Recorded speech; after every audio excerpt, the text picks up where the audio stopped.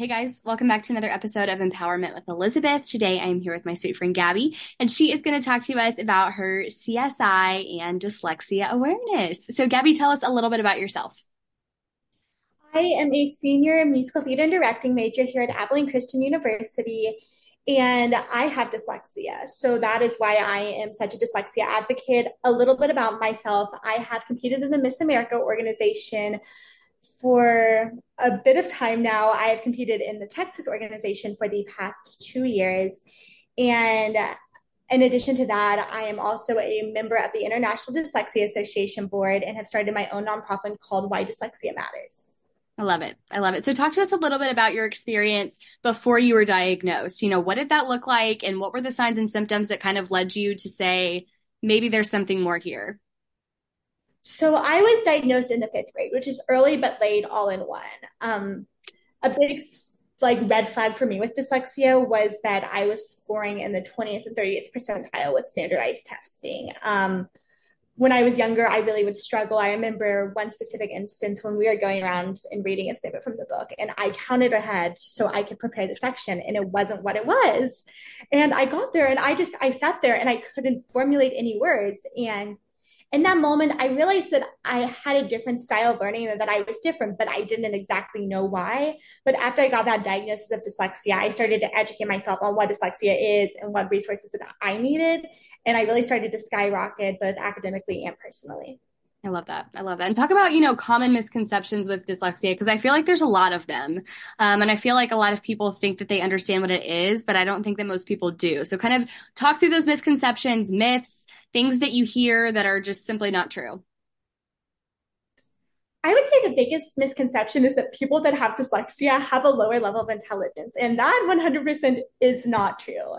You look at some of our greatest innovators and creators, such as Albert Einstein, Bill Gates, Alexander Graham Bell, all these people had dyslexia and learned different ways to compensate for it, learned what worked for them, and they changed the world that we know it today. So I would say that's probably the biggest misconception.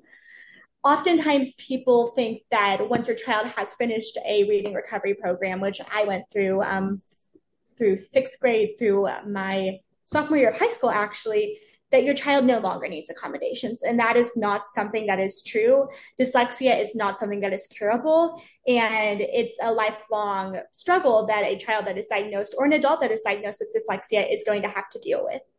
And I would say the third thing is that dyslexia is not a one size fits all learning Mhm. disability. So there are many different types of dyslexia, and not every dyslexic individual sees things the same. So what you might see Bella Thorne talking about on Disney Channel is not the same thing that I've experienced being dyslexic, but that doesn't make either experience less valid or make that person less intelligent. Mhm. Yeah, absolutely. And you talked about how it's not something that's curable, which I guess I've never like viewed it like that, but it is, I mean, that's true.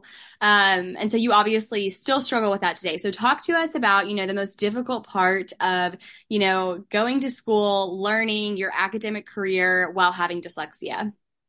For me, being in theater personally, it's dealing with cold reads and whenever a new sheet of music is put in front of me, because oftentimes in audition situations, they don't have the availability to give you extra time whenever they're seeing hundreds of people to read for the same role. And so what I've learned in those type of situations is just to advocate for myself, say, hey, I am so excited to be here. I just wanted to let you know that I have dyslexia and I might stumble over the words a little bit. I might have some issues with it, but after I have some time with this material, I promise you I'm your girl. And then I always tell them to go look at my website too, because, it's a more accurate representation of my work, because sometimes it takes me longer to process. And same thing within the academic setting of classes as well. I have accommodations in place, such as extended time on testing, the ability to record lectures and typed notes. And so all of those help me to be able to put my best foot forward whenever I'm in a testing situation or an audition situation, because I've set myself up for success. And that's something else I'll say is make sure that your child gets the accommodations that they need. I know it can sometimes be viewed as a shameful thing, but in reality, you're putting your child on the same playing field and the same level as everyone else by giving them those accommodations.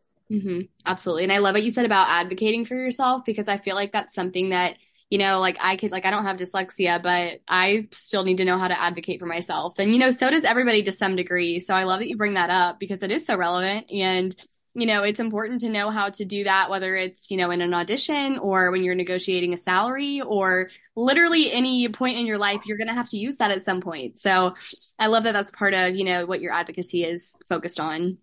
But talk to us about, the most shocking thing that, you've learned about dyslexia or that through your research you've done, through your CSI that you've learned, that you didn't know before.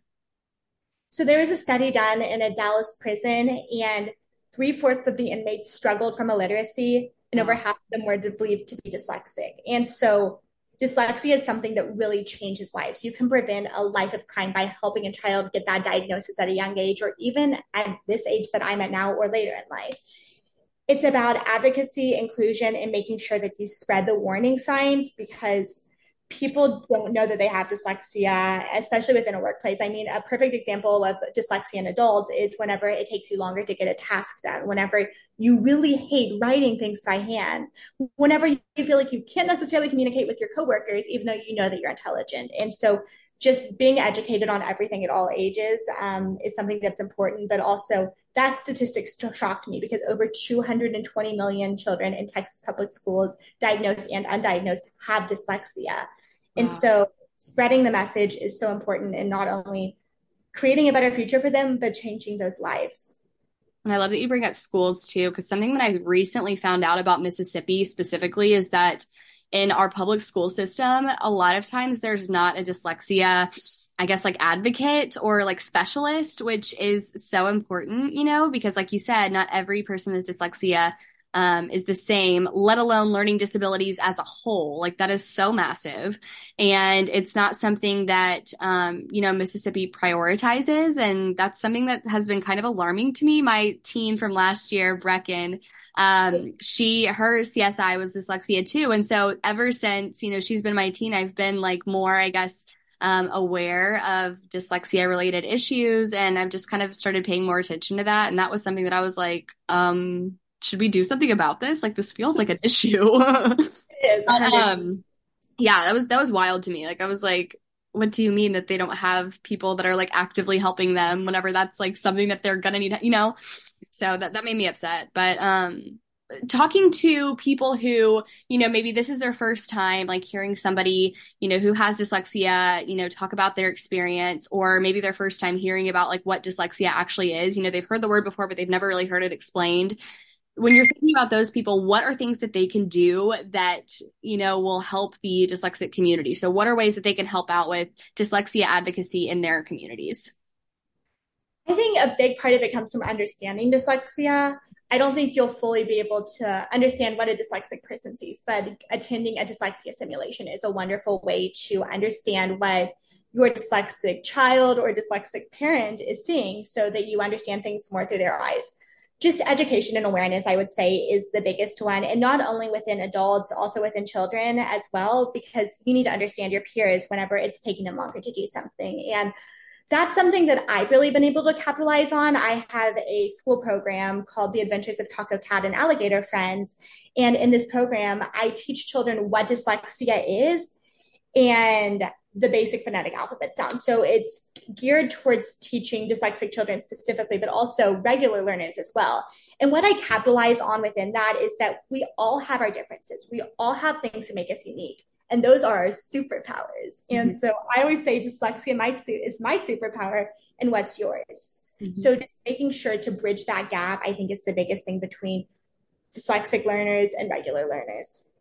And if you can give one piece of advice, for our final question, if you could give one piece of advice to either a parent who just had a child that was diagnosed with dyslexia or, somebody who was just recently diagnosed with dyslexia themselves, what piece of advice would you give them?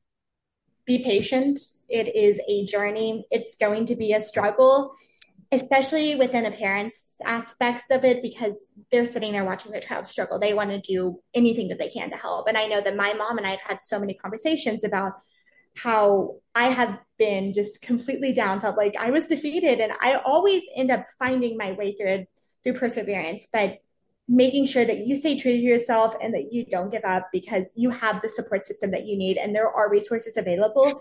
It's just about finding those resources and utilizing them to ensure your own success. Mhm. Awesome. Awesome. I love that. Well, thank you so much, Gabby, for coming on and chatting with me about, something that you're so passionate about. It's so clear that, you're passionate and that just been doing so much great work. So keep it up. Thank you. And I will see the rest of you guys on our next episode. Bye, y'all. Bye.